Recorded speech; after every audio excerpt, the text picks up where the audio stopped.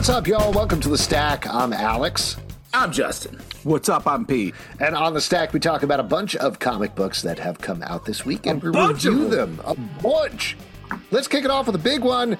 A certified blockbuster, if there ever was one. Ultimate Spider-Man #2 from Marvel, written by Jonathan Hickman, art by Marco Checchetto. At the end of last month's issue, Peter Parker, now pushing 30, married, with kids, finally discovers he's Spider-Man thanks to a costume gifted to him by this universe's version of Tony Stark. In this issue, we're getting his first adventures as he figures out what it means to be Spider-Man. He fights the Shocker, and meanwhile, in the background, a bunch of other things are going on with his supporting cast. I think you guys were very high on the first issue. So I was a little trepidatious about it. Why are you trepidatious? I explained why I was the last time, that I felt like it was a lot of setup, but we weren't getting into the emotional meat of it. I think we started to get into the emotional meat here. In this issue, I liked... That's when I go to a restaurant, a steakhouse, I'm like, I would like the emotional meat, please. I would like the version of an emotional garbage plate, please. Thank you. Well, that's kind of what this was. We got a little bit of everything in this issue with Peter Parker's relationship with his daughter, a little bit of tension going on potentially with Mary Jane. We got some great stuff with J. Jonah Jameson and Ben Parker, intriguing things with Green Goblin and Wilson Fisk, a little bit of texture of the world as well. And I like this new Spider-Man. I like the way that he is wrestling with, what if you knew my destiny is to be one of the world's greatest heroes, but not in a Harry Potter way, in a way of, wait, that was supposed to happen to me 20 years ago. What if I can't do it now? What if my knees aren't strong enough? That sort of thing. I think that's such a good observation, because I think that's a core tentpole of this book and this take on Spider-Man. It's the flip of the original Spider-Man was like, I know I'm not good enough. I need to figure this out. And he got by on his willpower and spider powers and sense of humor for so long. This is the flip. He's like, I don't know if I'm good enough, but I'm going to try and fail from the old side of things. And it changes the tone, but it still it hits that essential core of Spider-Man. And I think it's great. I agree with Alex. I really think you should have talked about the knees more. You know what I mean? Like, talk about his lower back maybe hurting him, or, you know what I mean? Just like really get into when I sit down, I got to make a noise now. Early 30s. Spider knees. When I bend, it feels like bees. Like that. Wow. That's really good. Having trouble climbing trees. You can stop. I think it's... Get my prostate checked real soon. Oh, boy. Like that? I like the art has a cool factor to it. That's like a slicker, kind of cooler looking Spider-Man, even though he's older.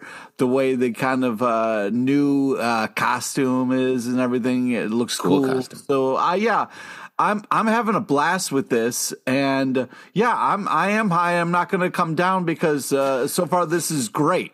This is really fun to see him get his butt handed to him by Shocker twice for being too dumb was hilarious and very enjoyable. Very fun. And it's hitting the tone. I mean, you don't really think of Hickman as someone who's going to nail some Spider-Man comedy.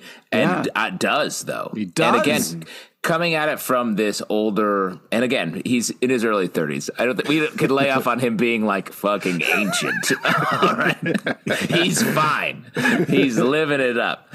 He's probably just living alone. MJ, can we get some mushed peas for today? I'm thinking maybe mushed peas. What I'm looking forward to, this is a little bit of a spoiler for the next issue, but I hear he has dinner before 4 p.m. Oh, come on. That's a perfect time to eat. Cheaper. It's cheaper.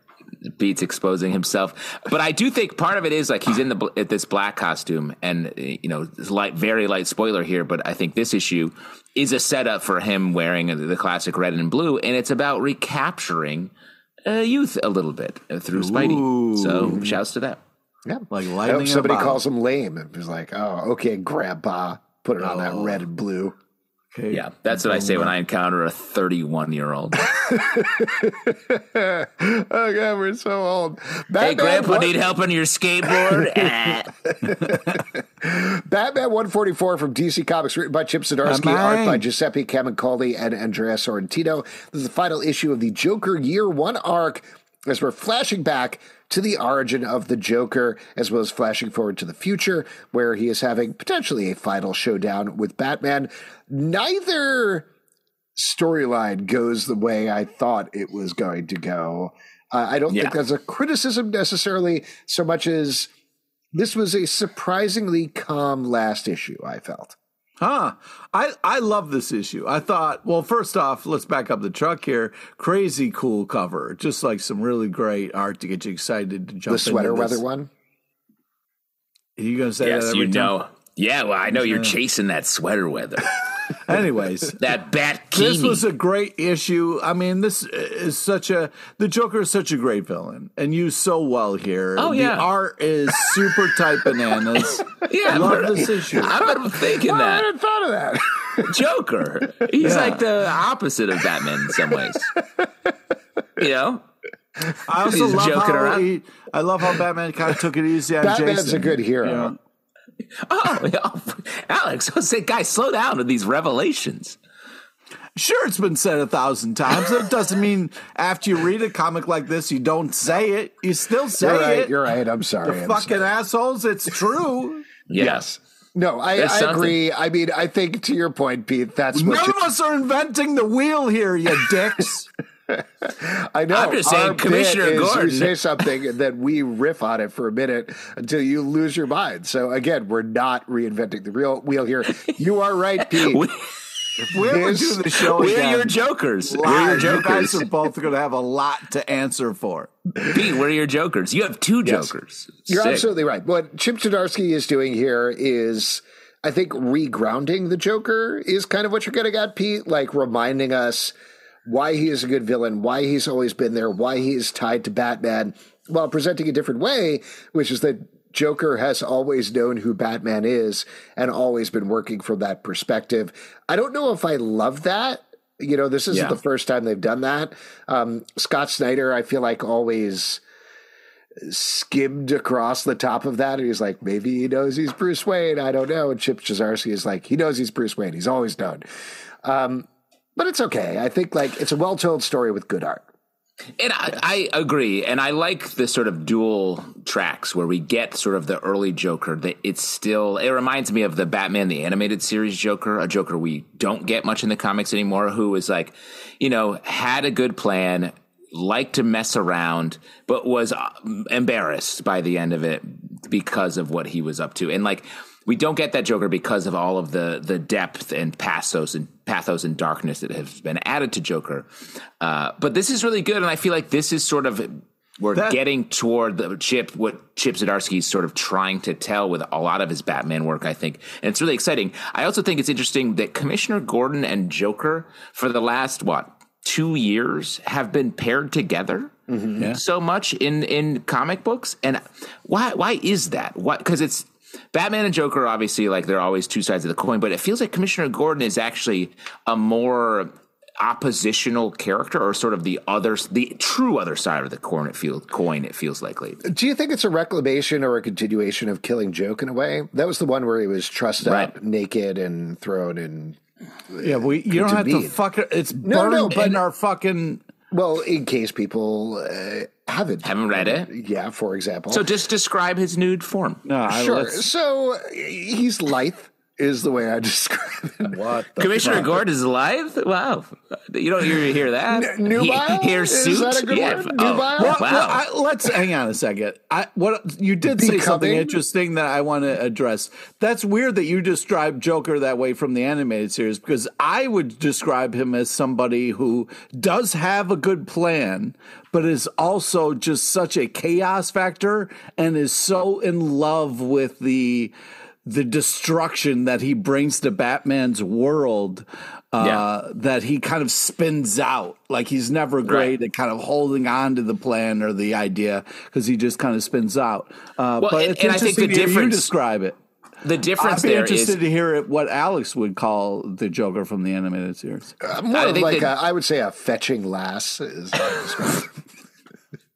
athletic Say build. you don't want to answer the question. It's fine. early 30s. I don't know. What I was going to say is like, like super old. What I was going to say is the well, now I've forgotten. Oldest age I could think of. 31. The Joker in the comics lately has been so far ahead of Batman always. Yeah. Like constant, and Batman's always like, "What is happening here?" But that's the Joker in the kind of true though, because if you're the guy making the evil plan, you are ahead of Batman. You know what I mean? But and that's natural, like storytelling heightening, where it's like, yes, the threat has to be bigger, so Joker has to be further ahead of Batman. But I think we need a reset. The Joker side of comics has there are multiple Jokers. There's so many things happening with Joker. I think we need to thin it back down a little bit. Make it live. You said this because later when we're talking about X-Men, I'm going to bring this up. I look forward to that. I'm not going to be here for that. It's too bad. Blasphemous, #1 from Distillery by Mirka Andolfo. This is the third ongoing title from Distillery after Gone and Somna, which we talked about. Second issues of this kickoff here is about the biggest pop star in the world, seemingly being an agent of the church, but actually being an agent of hell, among other things that happen over the course of the issue. If you've read any Mirka Andolfo stuff, it's very much in line with that, as makes sense. What did you guys think of this issue? Ooh. Pete goes completely silent on this one. I was letting you go first. Yeah. Oh, nice. I was trying to pull it up over here, but Oh, sorry, bro.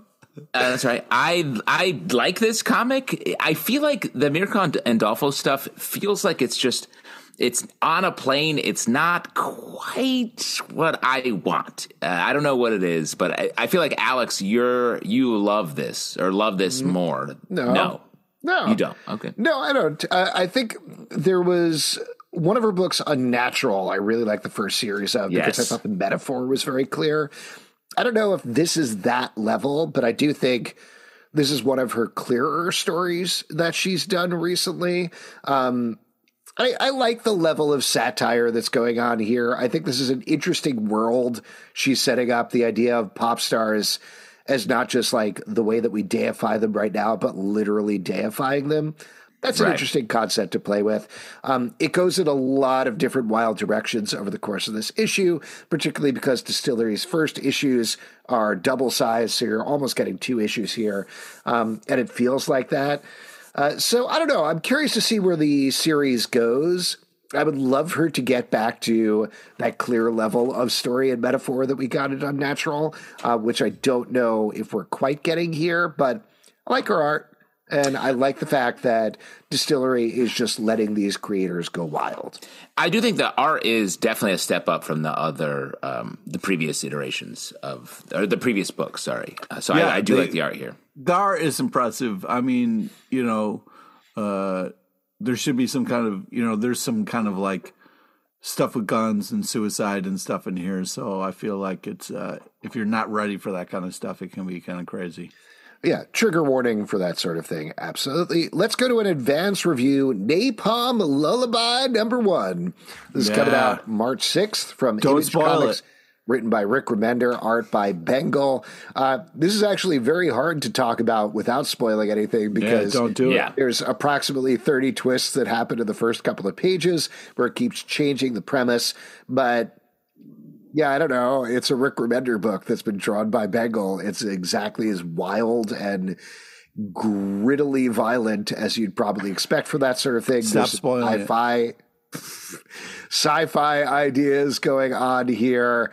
There's a little bit of a fantastical element, and it's interesting to pair it with Blasphemous because it's also skirting along religious ideas and not parody, but what you'd expect from Rick Remender in terms of religion and how it affects the world.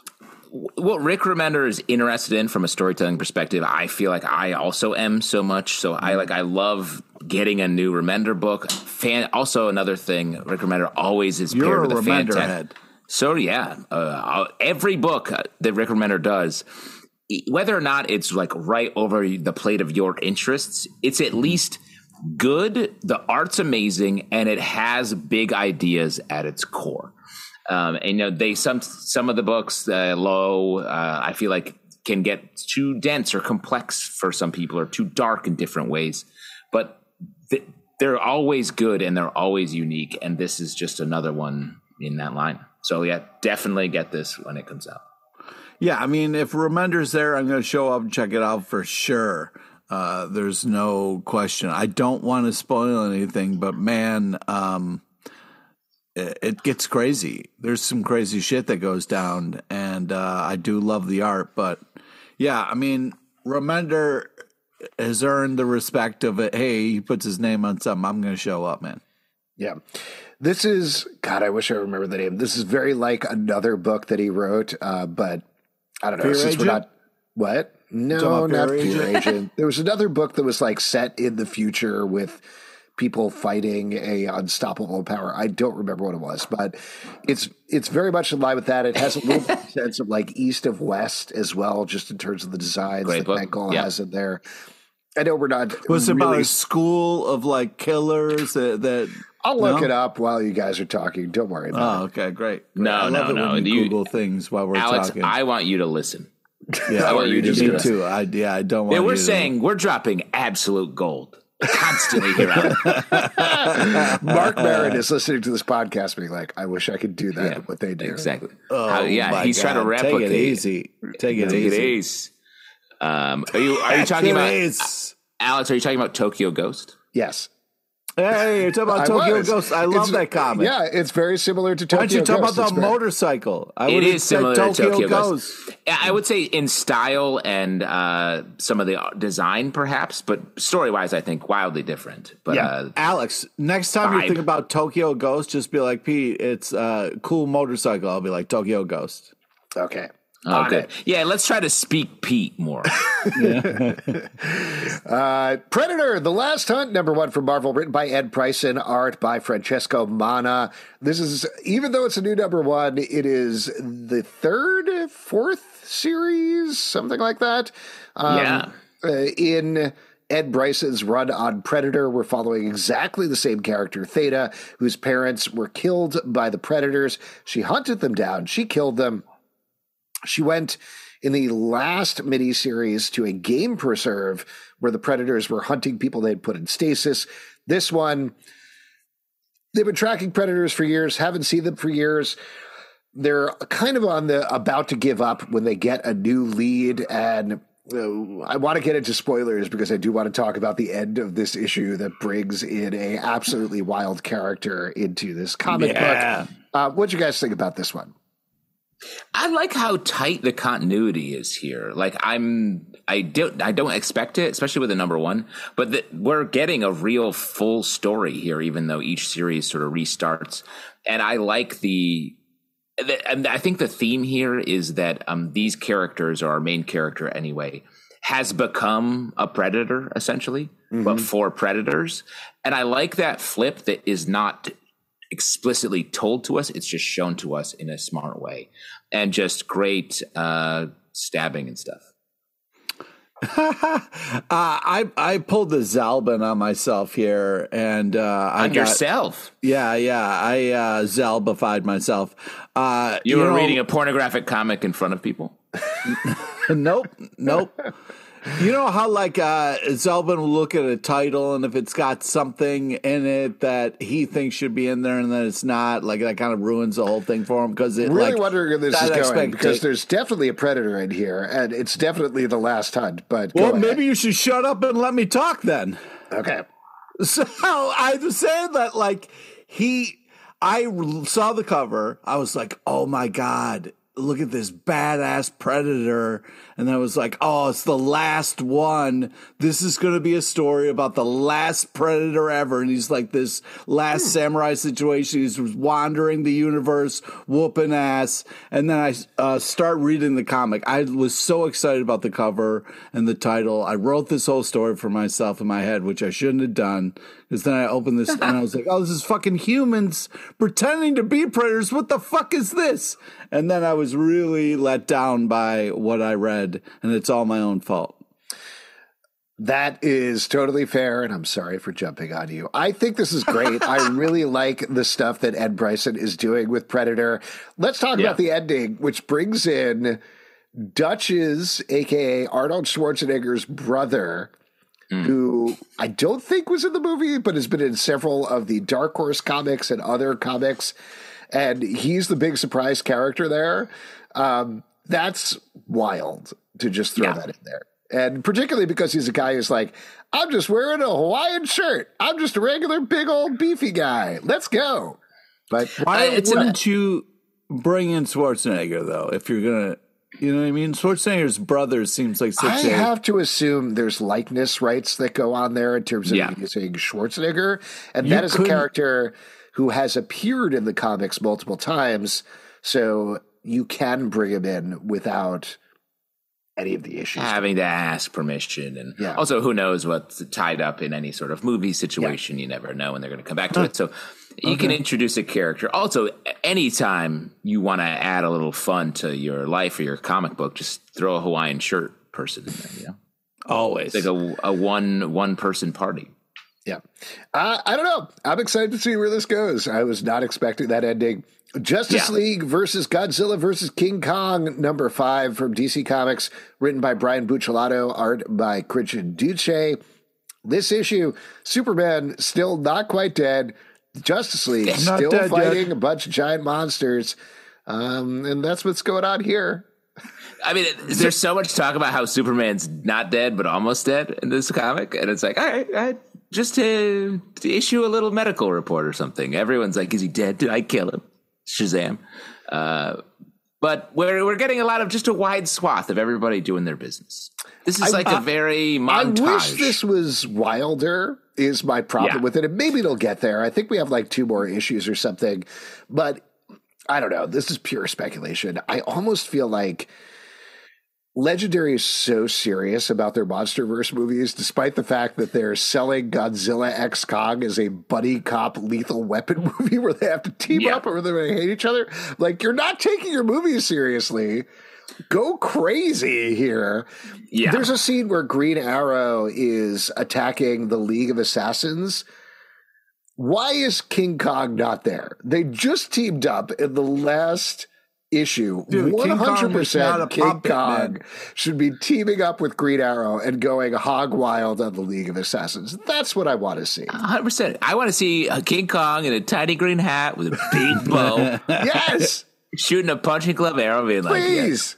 Kong good stuff. at archery. I did think it was hilarious how there's literally a kraken in the panel, and Wonder Woman's like, "Oh, the dome is cracking," and I was just like, "Oh, come on." I mean, what are we doing here? Come on. Also, they keep calling the monsters Titans, and nobody's like, we have a team called Titans at any point. Wait. First, you guys are advocating for puns? Yeah. No. You're pushing for puns? Yes. No, I am not. I was. Pete and I agree. Needs more puns. Wait, your first 2 complaints out of both your mouths were like, they had a huge opportunity to say Kraken with a Kraken. No, they did do that. I'm not saying they had an opportunity. That's what happened. I couldn't believe what I was seeing and reading. Yeah, it needed a follow-up, though. It needed somebody to be like, get a load of this lady. No. Right? Yeah. Like a line like get that. A load of me. No. Wait till they get a load of me. Here's the thing. I'm reading this comic book. About this. Nobody is quoting Jack Nicholson as the Joker from the 1989 movie Batman. And I'll tell you what, that Joker, that is a good villain. Okay? Oh my God. Where does he get his wonderful ape? His wonderful Kong. That was too much of a wind-up for that. All right, listen. So I would like to just say this continues to be fun. I know we're making fun of it, but I don't care. I'm still having a blast with this. We're getting giant monsters fighting superheroes, and I'm there's part of me that's in the sandbox somewhere going, "This is fun." So I love this. So there's always it's your legs, right? It's your legs because we can't see that on Zoom. You never left behind that sandbox, Pete, did you? I think this is fine. It's not my favorite thing. it feels like this issue. This were great. This is just this issue is all business. Down a little bit. Yeah, it's middling. It's a middling issue. Maybe it'll be fun at the end. Yeah. Spawn 350 from Image Comics, written by Rory McConville and Todd McFarlane, art by Brett Booth and Carla Barberi. This is the issue that changes absolutely everything for Spawn. And if you haven't been reading Spawn for a while, here's the deal. You're not going to believe this, all right? There is, get this, a war for hell, and somebody is going to become the new king of hell. And that changes everything when we find out who that new king of hell is. Yeah. Changes everything for Spawn, changes everything for the world, changes everything for the whole line. It is a game changer. Game changer. Now, what you're not talking crazy. about. It's crazy. Pete, you're going to have your time. This is your character. This is your fun. So we'll just do a couple wheelies and then you can go to town. It's crazy. Just the fact that Spawn is trying to get in touch with his wife is really beautiful. It's amazing that every issue. Have they done that before? All 350 fucking issues of this book, he's like, God, I gotta get my wife. She's in heaven or hell or dead or alive or something, and I gotta track her down. I gotta get her. And he does it again. Right, Pete?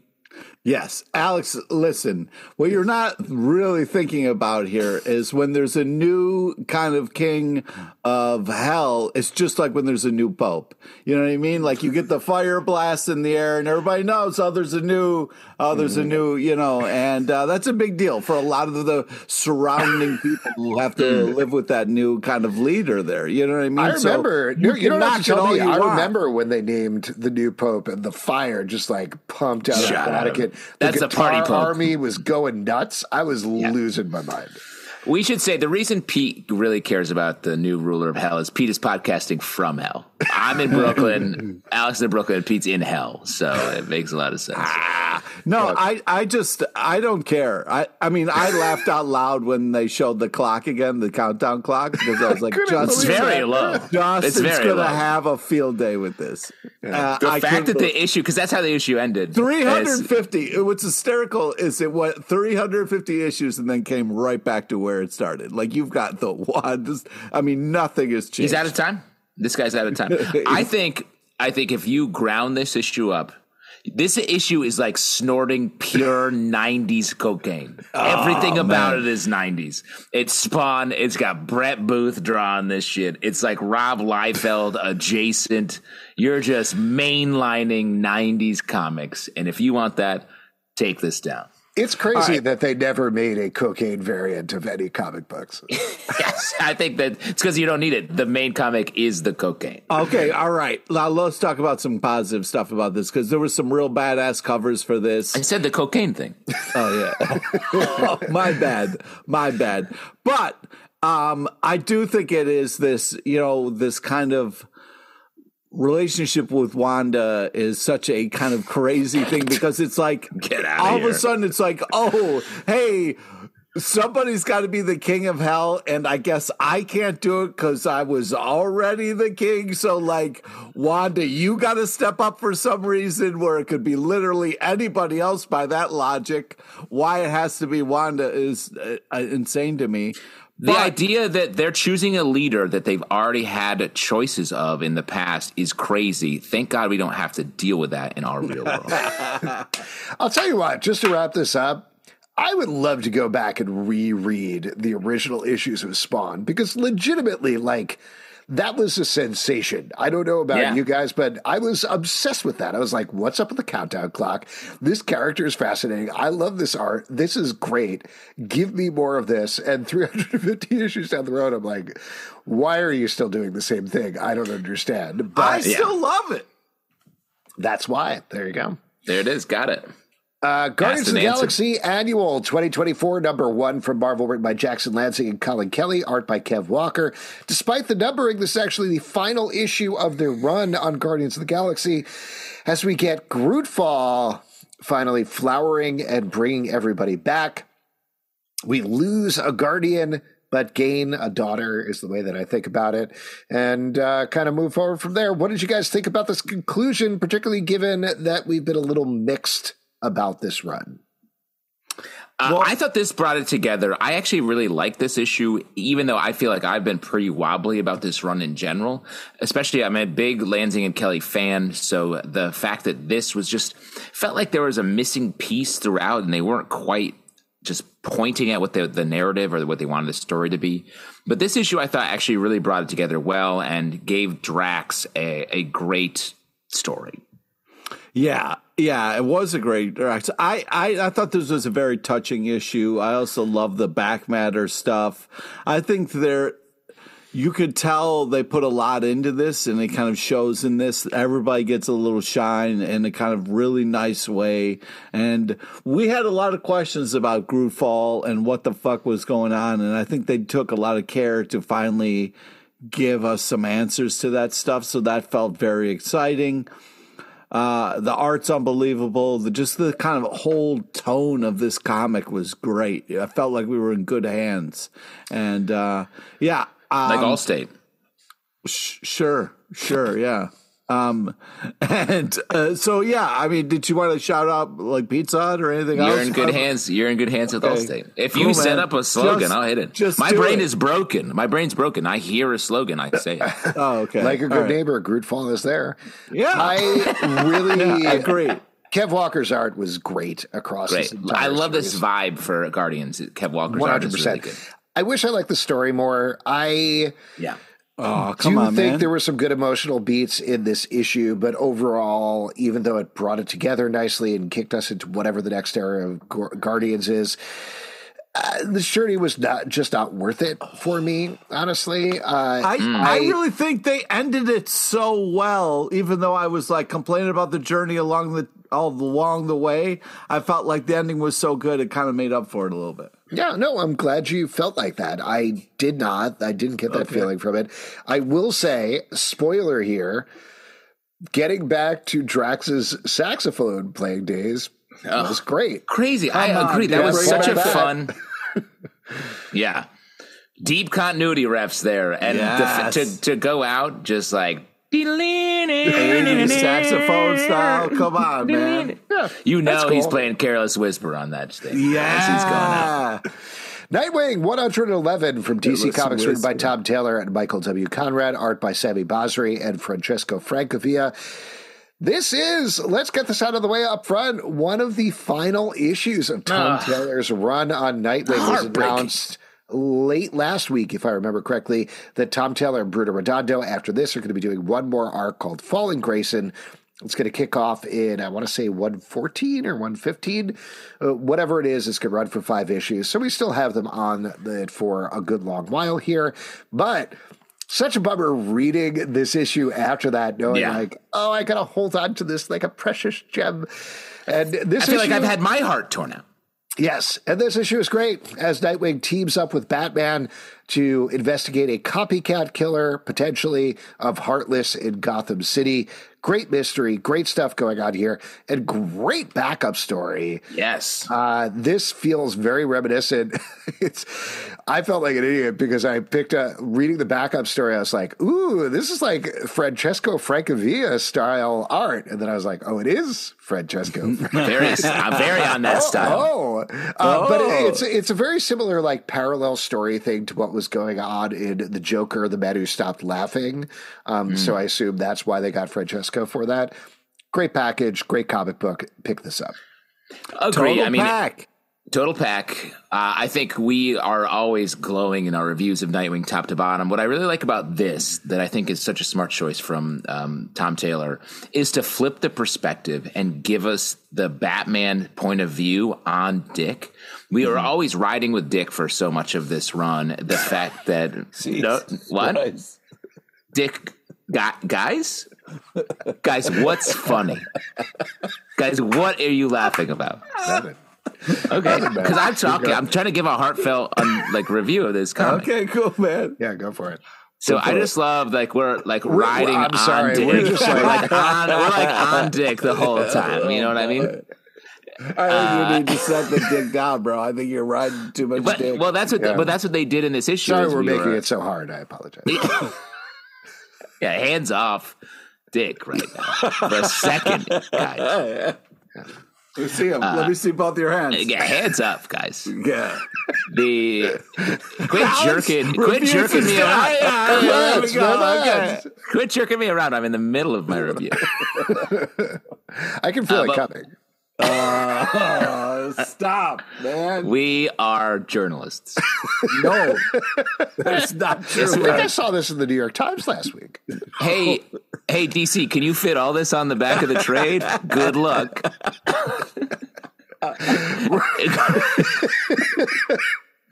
We're going to need one of those extra long back covers. For Yeah, this exactly. Do it. Can you do the gatefold? Yeah, exactly. Fold. Yeah. We're just a quote. No art necessary. Or I have one idea for a piece of art you could buy. Anyway, this dick is perfect from beginning to end. What I'm trying to actually say here is that to see Batman's perspective on Nightwing throughout this issue is such a nice turnaround, and it gives us that same heartfelt perspective about this character from a different angle, and still keeping the same like bright character tone that I think is just, this run is going to be heralded forever. Yeah, I agree. All right. Fun covers. What is this point being made? You're sweater weather. Yes, there you go. Hey, Thank sweater, you. hey, Bring up the covers. Sweater weather. Well, you keep bringing it, Pete. You keep bringing it up. Take it easy, ASMR, Justin. Hey, it's sweater weather, guys. It's, I mean, there's some real touching moments in this issue, which is great. I love it when they're showing her. To be honest with you, I didn't like the evil uncle storyline. I thought that was unrealistic. But everything else, interesting. Hit a little too close to home, did it, Pete? Yeah. But the Batman Nightwing stuff was just great. Just really great. There's one line in here where, oh God, I should have written it down. But you should have. Well, the thing where Batman journalists usually do says Alfred always called Nightwing my greatest success. And he's like, Alfred was always too generous. He was our greatest success. I was like, I agree. I love that because we get a lot of like Nightwing being like, because Alfred died, it was like, Alfred was my dad. But I love Batman being like, hey, bro, we did this together. Like, don't get off that. Because that is true. Alfred was around. I think it's a little bit retconning to say Alfred raised Dick when I think that Batman was the one that raised Dick. I don't think. I agree. Batman's been raising Dick for a long time. Effort. It was a team effort, man. Yes, always a team effort in my life. Yeah, I'd say Batman's been raising Dick since 1939, but that's not accurate. It's not. I don't think the dates are right on that. No, they're not. Yeah, but the raising is right. Yeah, he's been raising Dick on several dates. Anyway, Man's Best Ashcan #1 from Boom Studios, written by Portsag, showed art by Jesse Lonergan. Sorry, can we win an Emmy? Are we up for? Let's just clip this last bit out. I think it's good.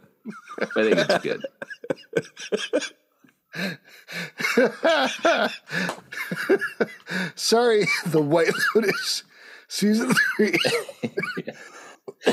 From the Dark Horse, the Canada Comic Book Club's review of Nightwing. Normally we don't give Emmys for podcasts, but Man's Best Ashcan, again, this is Boom Studios releasing a book a month early as a promotional thing, I think. Here we're getting about like half, 3/4 of the issue. I want to say something like that. Somebody else go because I can't stop coughing. Okay, well, I think this is very We 3 is what I would say. Like way over the plate. But Pete, this is you. It's got cats. You love cats. Puff the Fluff. Yeah, it's a really great book. Got him. Oh, sorry. I got Pete. Justin, you got to take the podcast solo. Take it. We're gone. This is so. What I like about this is it's so We 3 out of the gate. The classic Grant Morrison comic that was so popular when that came out, and then this wow, shattered. I don't even know what's happening. I haven't seen Pete laugh this much in a very long I know, it's great. Oh my god, it's nice. It turns over the issue, and it doesn't feel like it's in that world too much, and becomes something completely different, which I think was really nice. And I actually thought of Pete a lot because Pete is such a Pat/cat lover. This is right over the plate for you. I thought this was a really cool first issue. Love the art style. Don't start, Sal, but I love the art style, and it kind of sets a really great world for this comic. I really can't wait for more, pets in space. I mean, who doesn't love it? Yeah, I think it's a really good mark of this sort of thing that I got to.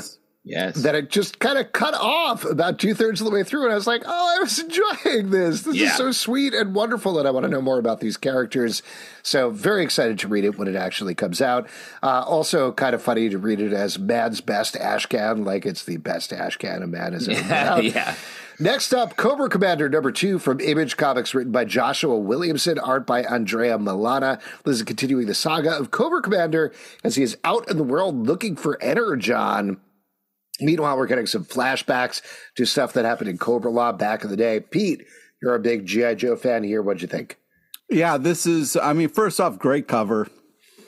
Of course, you have Buzzer on there of the dreadlocks. Sweater weather, Cobra Commander. No, it was just a regular cover. Just a regular cover. Yeah. I drew one with him in a Speedo. Oh, boy. He still had the mask on, right? Yeah, that's the real Cobra Commander. You know what I'm talking about? Oh, wow. So anyways, I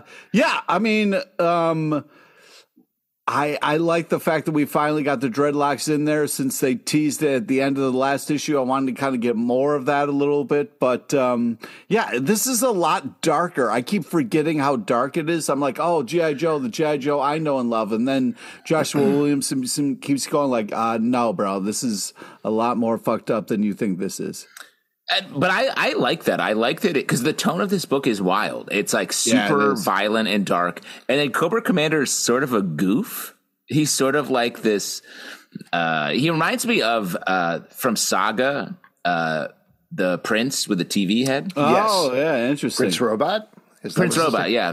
He reminds me of him so much where he's sort of this like he's in the world and he's like, I have to do this, but he's like not good at talking to people or doing much so far. And it's just such a funny tone to strike for something that you would expect to be way more over the plate of a Cobra Commander. And he's on Earth. He's like, Earth sucks. It's cool. Cobra Law.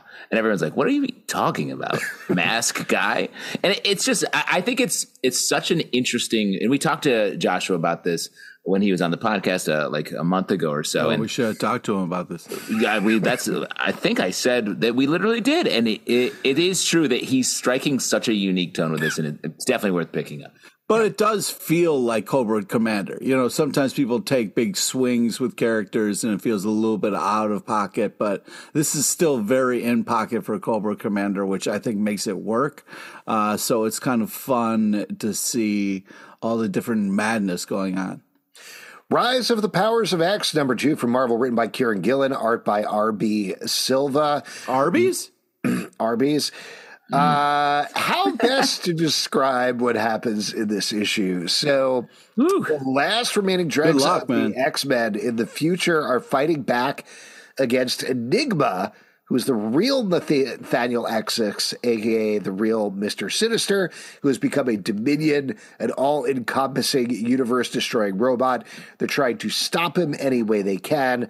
A lot of this issue is spent with strategizing around that in different ways and trying to figure out what the next step is, as well as looping back to the continuity of Dead X-Men, something we questioned when we read Dead X-Men. So we get some answers about what's going on there in this issue. This is very much to me Kieran Gillen in Die mode, meaning the comic book Die, where it's very much like, I'm creating a role-playing game, and let's figure out what all the characters are going to do. And this is the point where they all sit around the table and be like, okay, what do we do before we roll the dice? They're planning the campaign. Exactly. And then finally they do at the end, so we're going to get some action. Next issue, I like this, but this is very much like you need to fully 100% concentrate on what you're reading here or you are going to be lost. And I'll tell you, I was concentrating the entire time, and there were still several pages where I was like, oh, thank God.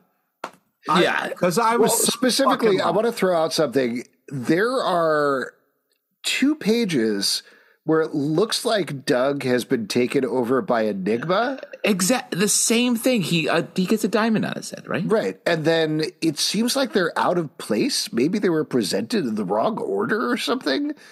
I don't know. I was very confused by that too. And then later, I feel like Cypher looks different. His hair's darker. It's fine, yeah. Yeah.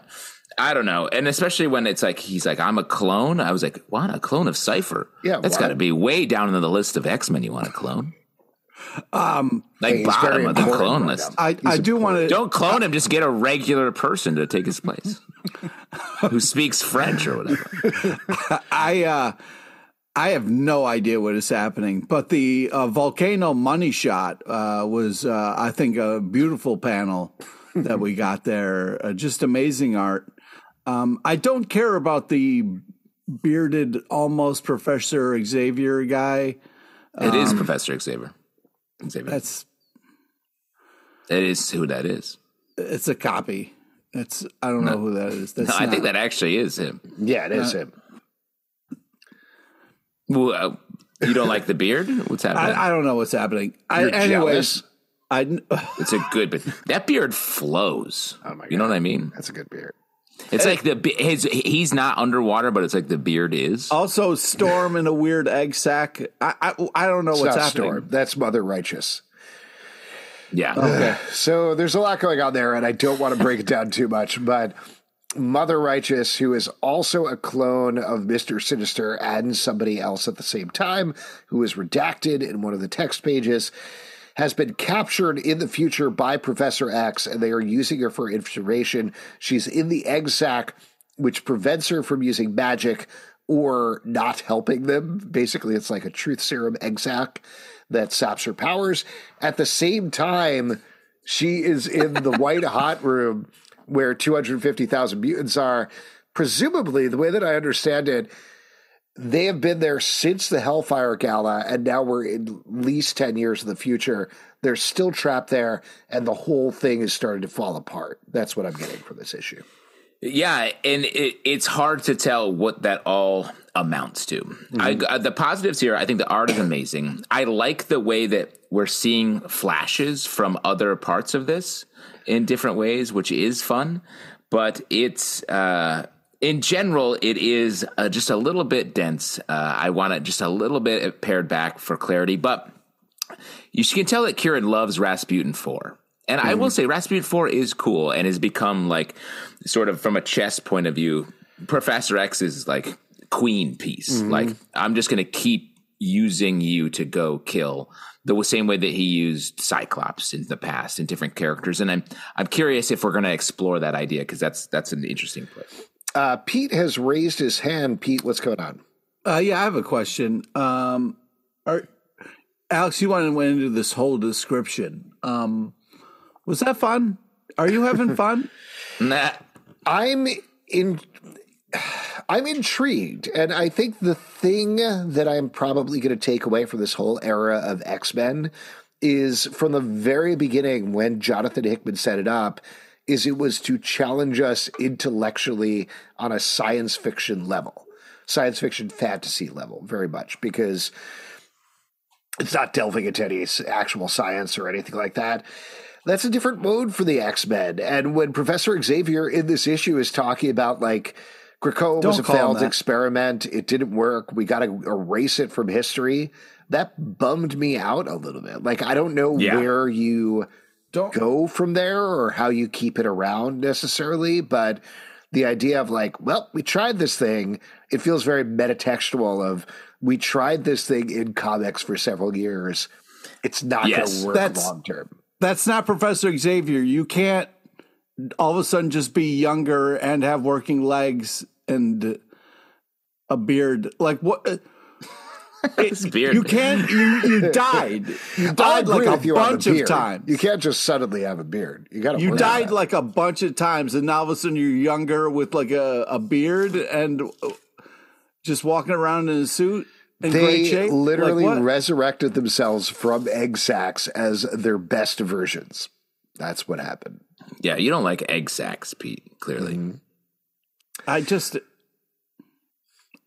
not having fun with all this. This is great news. It's going to be done in like 2 months. 4 versions It's of so close. something that's like. And here's the thing: you bet you're going to have fun right after this, because once this ends, it's going to go back to a more standard X-Men situation. They're going to probably live in some sort of house. They're going to be hated, and I don't want this young fake Professor Xavier thinking he can just like. So you want him to be like, you want somebody to be like, take his legs. Yeah. You feel weird because he's like 29 and you want him to be like 31. Right. Is what the you're saying. Oldest possible age. Yeah, it's disgusting that he's 29. Can we move on and talk about Wonder Woman #6 from DC Comics, written by Tom King, art by Daniel Sampere and Belen Ortega? In this issue, Wonder Woman is taking on pretty much her entire rogues gallery at the behest of the Sovereign. In the backup story, we're once again getting these Super Sons babysitting for Trinity. This is great. I was iffy about the series. I was on board as of the last issue. I'm even more on board with this issue. The action scenes are killer. Great action in the front story. Oh my God, so good. Such a build, so much tension going on here. And I laughed out loud multiple times at the backup story. This is great. Again, tight package. Tight package. A great one, too. And I will say the one thing, like, I think when you see a Tom King book, you're like, oh, interesting. What's the take here? This is one where I feel like the take is just, let's smash some stuff. Mm-hmm. And I'm surprised, but I keep and this is not right of me to think this. I expect there to be another idea here, and maybe there just isn't. And we're getting a lot of anticipation building towards something, and we'll get to that, I'm sure, soon. Enjoy but it definitely the ride, man. It feels like that's what this is. Well, I think the difference is a lot of his takes are about breaking down characters, and he's now moved into a building up phase. That's happening over in Penguin. That's happening in Wonder Woman as well. That's true. Where rather than being like these icons, how do we make them more human? Wonder Woman, he's very specifically like, she's unstoppable. And even in this issue where she gets the crap beaten out of her for multiple pages, it ends with the Sovereign's narration telling us, nope, this was the biggest mistake I possibly could have made. I really screwed up here in this moment when it seemed like she lost. And I think that's really what this is about, is he came into this with the idea of Wonder Woman, for whatever reason, has been seen as a tertiary character to Batman and Superman. Let's make sure she is on that level. And she's the one character you can't have a Mary Sue, like a straw man Mary Sue argument about, because she backs it up from decades of history at this point. Yeah. So to throw her in a direction where it's like, she's got the plans, she knows what she's doing, she is clear on herself and what her mission is at all points. This isn't about her growth. It's about how she triumphs over these villains and pushes through no matter what. Her unstoppability. Exactly. Yeah. This is just a badass issue. It was such an epic fight. I loved it. I mean, it was just the art, the coloring. It's just such an action-packed issue. And that's one of my favorite things about Wonder Woman is they do a lot of great stuff with this character. They push her in a lot of different directions. But you got to come back to the Wonder Woman is the most badass person you can ever go up against. And you're going to lose, man. You're not going to outwork Wonder Woman. You're not going to outsmart her. It's just awesome. And it's, when done right, it's glorious. And this is a glorious issue. Elvira meets H.P. Lovecraft, #1 from Dynamite, written by David Avallone, art by Kuber Ball. I was a little nervous when they announced this just because I was like, H.P. Lovecraft, kind of racist. What are we going to do here? But they dive right into that. Elvira spends the entire issue making this the roast of H.P. Lovecraft. And it's kind of delightful. I had a very good time reading this book. Very fun. It's funny, like, because I was like, who is this for? And honestly, like, they just were like, it's just for fun. And I was like, nailed it. Good. Yeah. And they did all the things, just the cover alone of him being like, I'm a creep. It was like, okay, great. And they carried that through. I agree. This was actually a lot more fun than I was ready for or thought it was going to be. It just, Yeah, I mean, there was a lot of fun things about this, the back and forth. Elvira always has great banter, and when used well, can be such a kind of great for pacing and kind of keeping things light. So I just felt like it was good. And also the kind of fun monster villain reveal at the end was also enjoyable. So yeah. Great package. Yeah, it works as a H.P. Lovecraft tribute at the same time as they're literally like, you are a racist, horrible person in the comic book. So fun stuff. Good job, team. Midlife number 5 from Image Comics, written once again by Brian Buccellato, art by Stefano Simeone. We are following a character who is impervious to fire, control fire. We find a lot about his mythology in this issue, as he also, spoilers here, gets to the refusal of the call, part of being a hero. What'd you guys think about this one? Yeah, this was a fun fire rescue. Love the art. Gets a little weird at the end, but I'm still enjoying this. I like this as well. Great use of flashback at the beginning of this issue and the previous ones.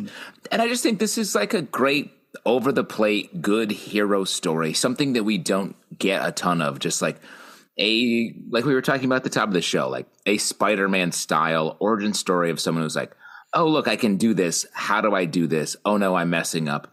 How can I fix this? Like that is it's a core text in superhero comics, and it's hard to find. And this one does it.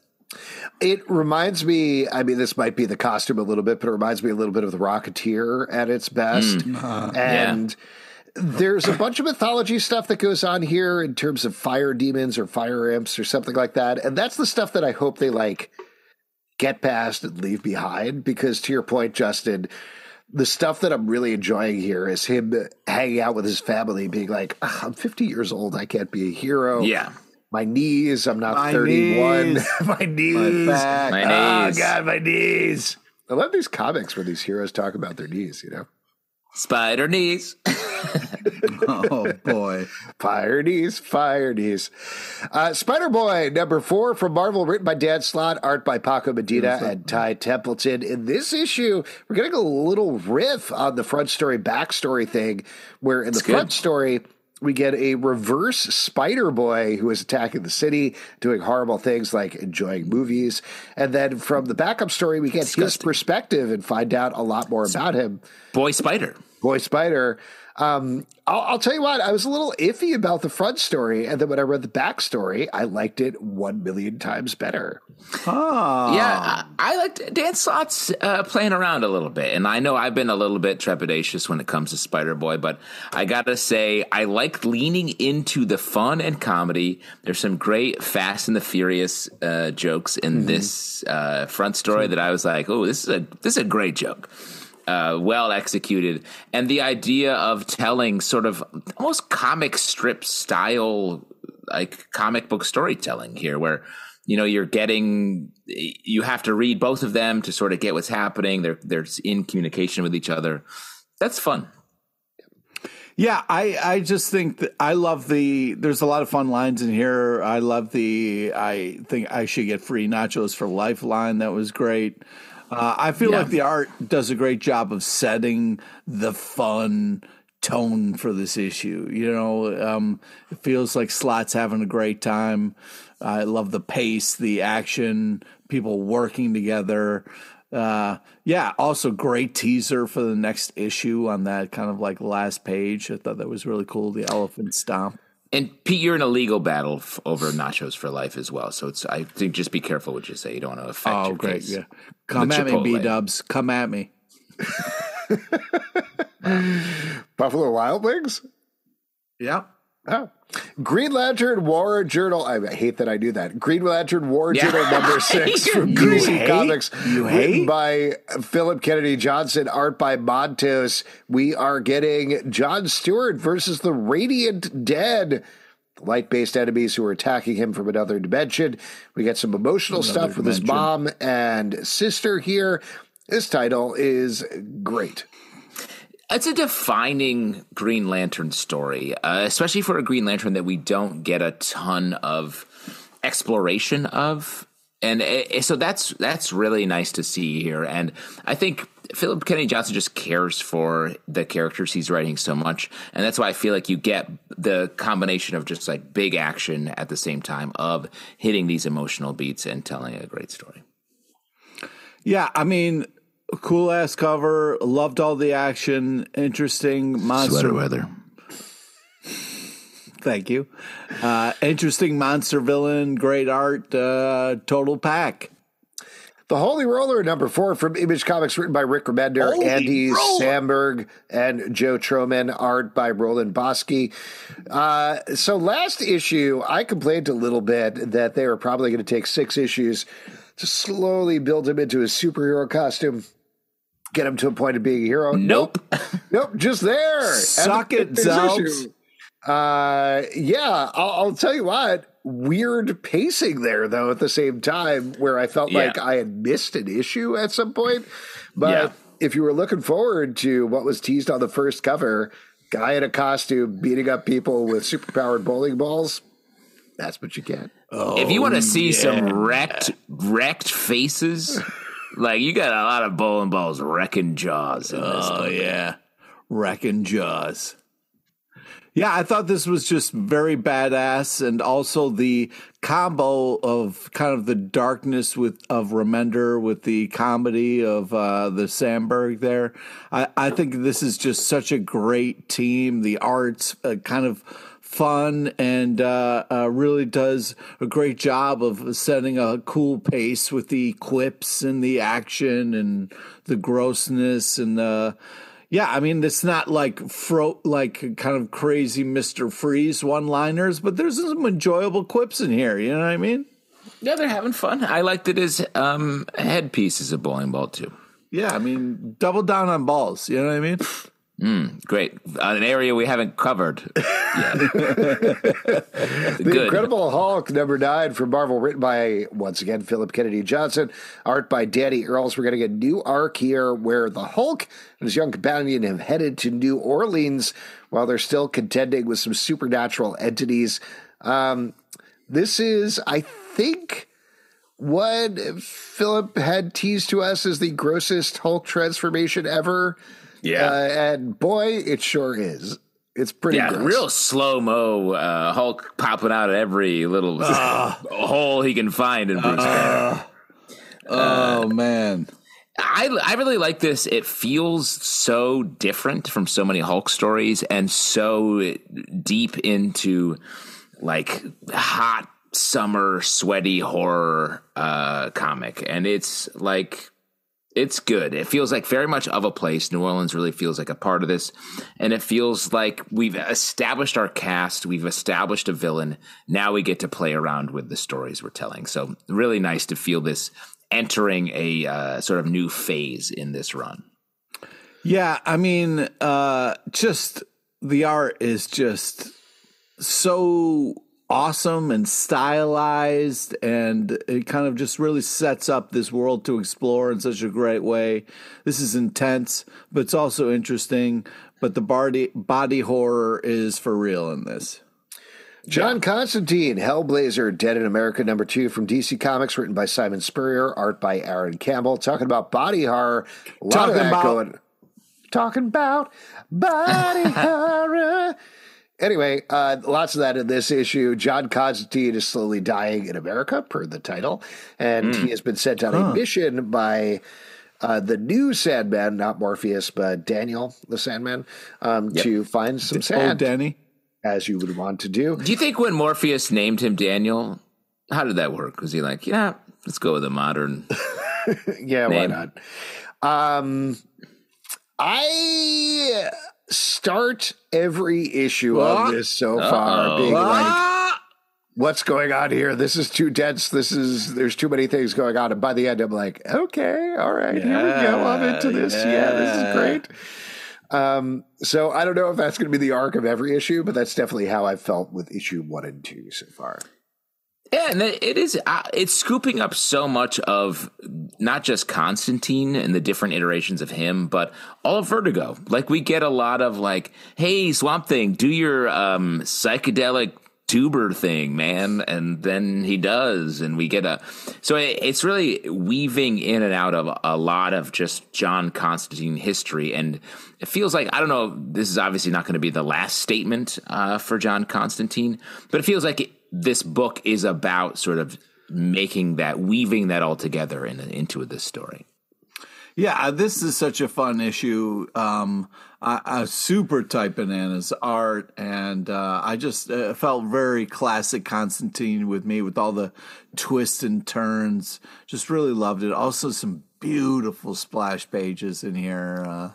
The Swamp Thing reveal, as Justin already spoiled, is just glorious.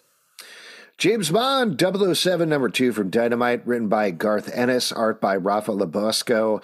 We were, I don't know if mixed is the right word, but concerned about the direction of this after the first issue in terms of how it treated James Bond and the franchise. How are you feeling after issue #2? It just doesn't feel like a James Bond book, and it's fine. Like, it's interesting what's happening, but I'm like, what's James Bond about this?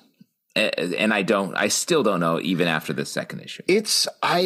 Not to jump ahead of you, Pete, I feel like even Rafa Labosco is drawing Butcher from The Boys here. Like, straight up, there's a panel at the end that's like, that's not James Bond, that's Butcher. Which is fine. I mean, I like Garth Ennis, and I think Rafa Labosco's art is good, but does not feel James Bondian to me. I agree. Yeah, I just feel like this is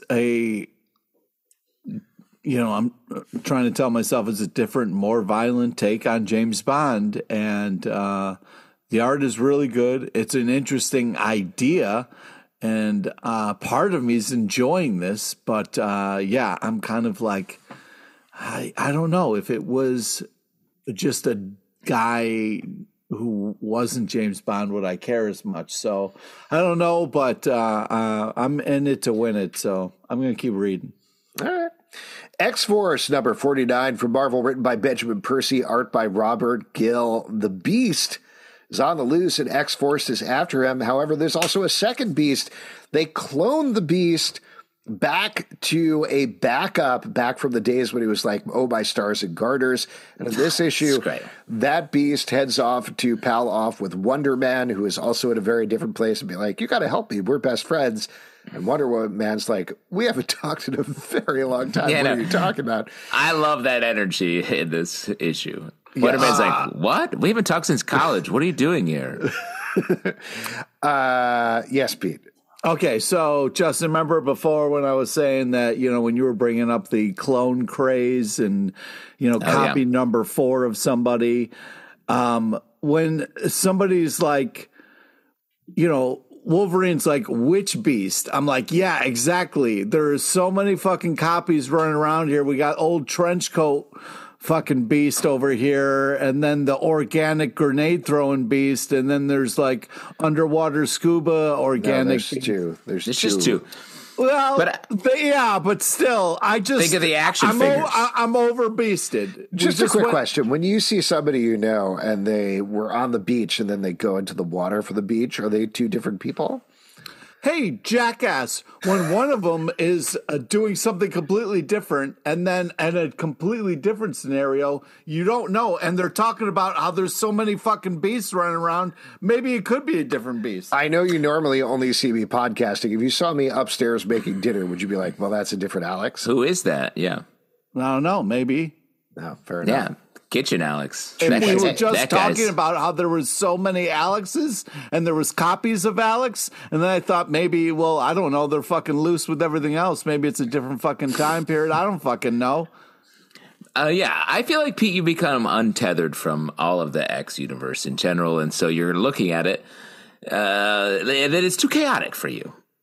Like a 31-year-old trying to understand the internet. You think it's too complicated and confusing. I think there's a really good emotional base going on here. The idea of, are we destined to always be the people that we will become down the road? Like, that's a classic time travel trope. And to see that at play here with them talking about this classic version of the Beast, and they're like, he has the possibility of becoming this Beast who spoilers here, but at the end of the issue is like, I'm going to suck all of Mars into a black hole to save mutants, which is like, what is the insane villain plan? Totally untethered from reality. So dealing with that idea there, that's I think the key is the conversation, I believe, is between Sage and Wolverine, where Sage is like, I used to be an alcoholic. I'm not anymore. Am I always yes. alcoholic? I thought that was great. You have done horrible things as Weapon X. Are you always Weapon X? Great stuff. Agreed. That was great. There's just a lot of great writing here, and I like the two beasts. The beast that meets Wonder Man reminded me of when there's just two in this comic. But the beast that meets Wonder Man reminded me of when Donatello would put on a trench coat and go and like solve mysteries. And Teenage Mutant Ninja Turtles, I was like, okay.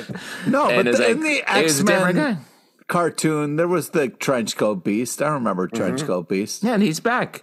Yeah. And I just think that this book is just taking wild swings all the time, and I appreciate that as the X universe, in opposition to the Kieran Gillen book, which is like so intense, so continuity.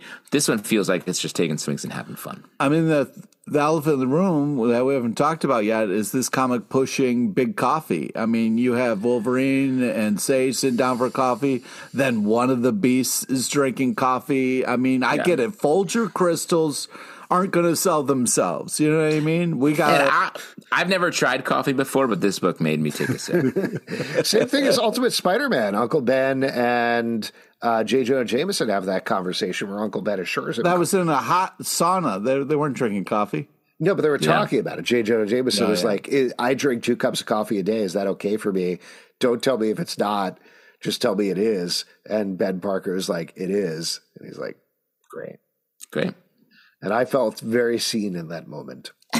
Oh, that's nice. Animal Pound number 2 for Boom Studios, written by Tom King, art by Peter Gross. We are getting into it now as our cats and dogs and buddies are trying to figure out their governmental structure, how they're going to get food, what's going to go on there. Again, this was another issue that on the first issue, I was like, how is this going to play out? This is the one where we get to see how it is going to play out. It really starts to dig into modern ideas of government. Smartly done. Great art by Peter Gross. There's some really interesting satire going on here throughout from Tom King. Excellent book. Agree. I love this. It's so smart. It's such a difficult story to retell. Animal Farm, the George Orwell book, so hard to retell in modern eyes, but Tom King is doing it. And I feel like I'm hanging on every scene here. Very much looking forward to more. Do you guys think it was a bit much when that one dog was like, my mom was a wise bitch? I thought that was a little much. I thought that was nasty. But that's not a bit much. I thought it was a bit much. That's not a swear word for them. Yeah.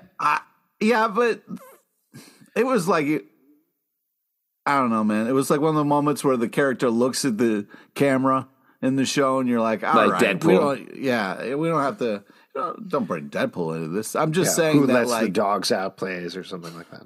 That's fun. I just felt like it was a little much. I was having a good time, and then that happened. I was like, "What are we doing?" Yeah, I'm sorry. Your mom's a wise bitch, though. Don't you fucking dare, bro! No, it's a compliment. Compliment. No, he's speaking from a dog's point of view. Exactly. Woof woof. Captain Marvel, number 5 from Marvel, written by Alyssa Wong, art by Jen Basil Dua. We are dealing with Captain Marvel and this new thief character that I really should find out the name of. Are switching places with Nega bands. Una, maybe something like that. I think it's Una. In this issue, they are fighting against the villains who are an evil Captain Marvel and a bird lady, and also bonding with the new thief's family. I love this book. This is so much fun. I'm having such a good time. The characterizations are great. This is such a different mode for Carol Danvers. Very fun stuff. Agree. This has been the best Captain Marvel run in quite some time. I love it. Her name is Una, and it's just a great character. Captain Marvel is often Carol Danvers is often just like, I gotta go fight all these people. And I think that just to reformat this book and make it this way is such a smart choice. Yeah, this is just so much fun and so great. I was just so impressed with this issue. Amazing art, great storytelling, lots of action, like the villains. Yeah, this is just, I read it and I was like, great. Thank you. Read and weep. Yeah. I mean, I didn't cry, but it was still good. You wept. Superman number 11 from DC Comics, written by Joshua Williamson, art by David Baldeón. After Superman has returned to the present from the Old West, he's discovered that Lex and his allies are under attack by the new Lex Revenge Squad. By the end of the issue, Superman himself has been corrupted by them. What'd you guys think about this?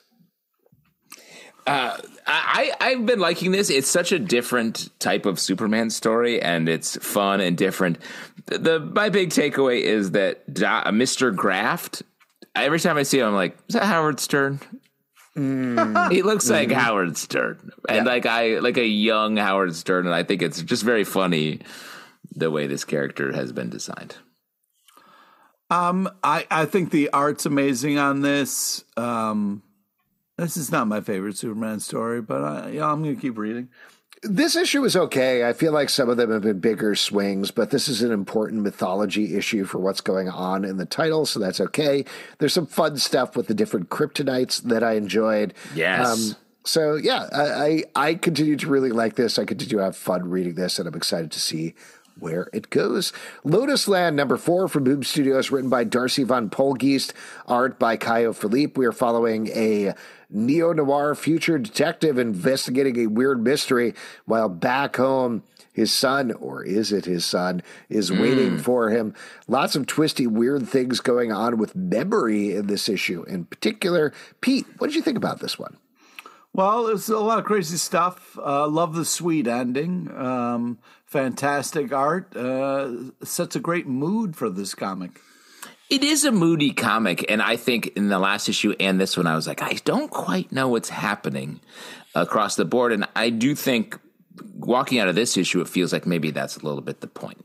Yeah, it feels a little dreamlike. I think that's what's going on with the Lotus Land, whole Lotus Eaters forgetting things thing. Daredevil number 6 from Marvel, written by Saladin Ahmed, art by Aaron Kuder. In this issue, Daredevil is literally finally facing his demons, thanks to Doctor Strange, trying to find out what's going on, leading to a new/old costume that he gets. Justin, what's your take on this one?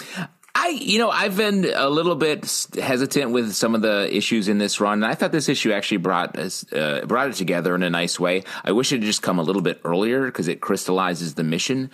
The art, I feel like, was a bit of a step up here. From Aaron Kuder's great, and this issue especially felt like a bit of a statement issue. Mm-hmm. I think it's going to be hard for Daredevil to keep this new uniform clean in general. Like you're fighting crime in like white uniform in Hell's Kitchen.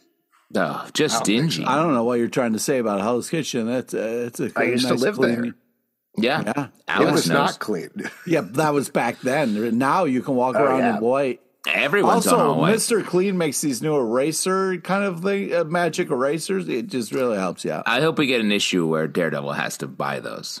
Yeah. Some kind. Yeah. Mr. Clean. Sorry. Just have to do it. All right. Yeah, you have to. That's true. You established that. What a last panel. I mean, holy shit. I was not expecting that. I love this kind of Gandalf moment that Daredevil has where he kind of goes through hell, comes back, and has got his white outfit on. So, Run, you fools, he says. Yeah, exactly. I'll tell you what, if he keeps running around in Hell's Kitchen, he's going to go back to being Daredevil the Gray, Oh, boy, yeah. I mean, we'll see what happens. But, yeah, I mean, it was kind of tripped out the way he was falling through hell and stuff, so that was very cool. Yeah, I don't know if I should spoil the ending, but... Sorry, quick question. Hell is where you are right now. Is it like that? Like in the comic book? No, it's not. It's worse. It's worse here than in the comic. That's dark. Wow. Well, anyway, good issue, gorgeous art. Titans number 8 from DC Comics, written by Tom Taylor, art by Steven Segovia. We are picking up after the end of the Beast World storyline with a bunch of things going on for the Titans, not least of which is that Raven is Dark Raven, taken over by the evil parts of her soul and working with Trigon. This is very much a pickup issue, and I'm curious to see where they go. But as always, this is a good title.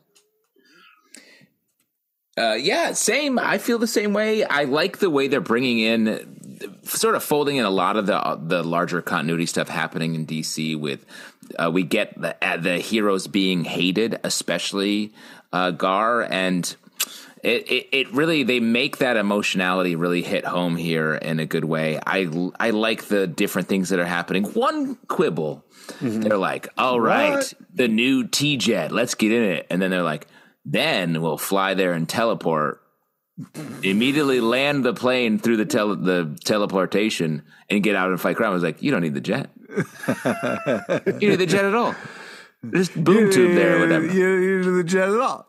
You wasted a lot of money in that jet, guys. And think of the carbon footprint. Taylor Swift. And, you know what I'm talking about? Wow, look at you. Look at Topical. you. Yeah, very. Way to kind of connect. Anyways, great issue. I love how it starts with Raven and her dad. That's great. Also, heartbreaking stuff with Beast Boy, which was very cool. The plane stuff was weird. I was like, why do we have an X-Men plane that you guys are kind of like, hey, it's kind of like the X-Men plane, but legally it's not, right, guys? Cool. Yeah, you can see the Marvel lawyers just on the edge of the panel. Yeah. Just if you. It was nice of them to draw them in, honestly. St. John #2 from Dark Horse Comics, written by Brennan Wagner and Dan Schkodke, art by Dan Schkodke. This is based on a clothing line, I want to say, out of Portland, is what I'm gathering here, or something like that. Anyway, it is about a guy who is the spirit of Portland, and he is saving the city in the middle of a snowstorm. We shockingly love the first issue of this. What'd you guys think about the second one?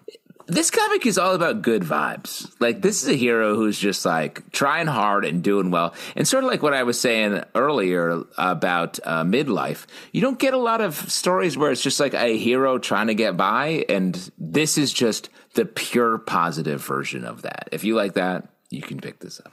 Yeah, I agree. I thought it had a cute ending. Love the art style, almost cartoonish in nature, which brings a real lightness to this post-APOC world. It's set in, like the two main characters. It's not a post-APOC world. It's just a snowstorm in Portland. Yeah. Well, you call that what Have you ever dealt with snow, Pete? Never. Not once in my life. I really like this as well. I think Dan Schkodke's art reminds me, maybe I said this about the first issue, of Michael Avon Oming a little bit. It's not quite as exaggerated, but it's definitely there. Good comic book. Very surprised by the second issue as well. Last but not least, Gods #5 from Marvel, written by Jonathan Hickman, art by Valerio Schiti. In this issue, don't die. Oh, no. We got so close to our the guy who is not Doctor Strange is recruiting our girl who is working for the opposite end of the spectrum to investigate some otherworldly entities. I thought this issue was fun. I still don't know what this series is or exactly what the overall path is, but as a done-in-one issue, I thought this was very good.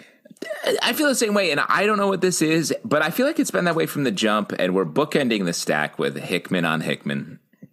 And it's still good. It's still interesting. It's fun stuff. But, yeah, the overall project isn't clear. But I don't mind it. I'm here for the ride. The art's great. Good comics. I thought this was an intense-ish. I liked it. Mazeball's art. Great amount of story and cool-ass shit happening. And, cool world. Love what we were seeing. I think what Hickman's dealing here, just in case anybody is curious, and then we can wrap up, is he is wrapping up the continuity that he left behind after Secret Wars, because there's a little bit of a hint of black swans and all that mythology he built up here. He mentions, like, we are from a story that was left behind or something. So that's kind of what he's doing, is he's like, I did all of that work. Remember that, guys? Remember that? It's back now. So we'll see how that pans out and how it goes. But good comic, though I'm curious to see what the long-term plan is, because there always is one. If you'd like to support this show and all the shows we do, patreon.com/Comic Book Club. Also, we do a live show every Tuesday night at 7 p.m. to Facebook and YouTube. Come hang out. We would love to chat with you about comic books. Apple, Spotify, Android, or the app of your choice. to subscribe, listen, and follow the show at Comic Book Live on Twitter/X, Comic Book Club Live on TikTok and Instagram, comicbookclublive.com for this podcast, many more. Until next time, we'll see you at the Comic Book Club.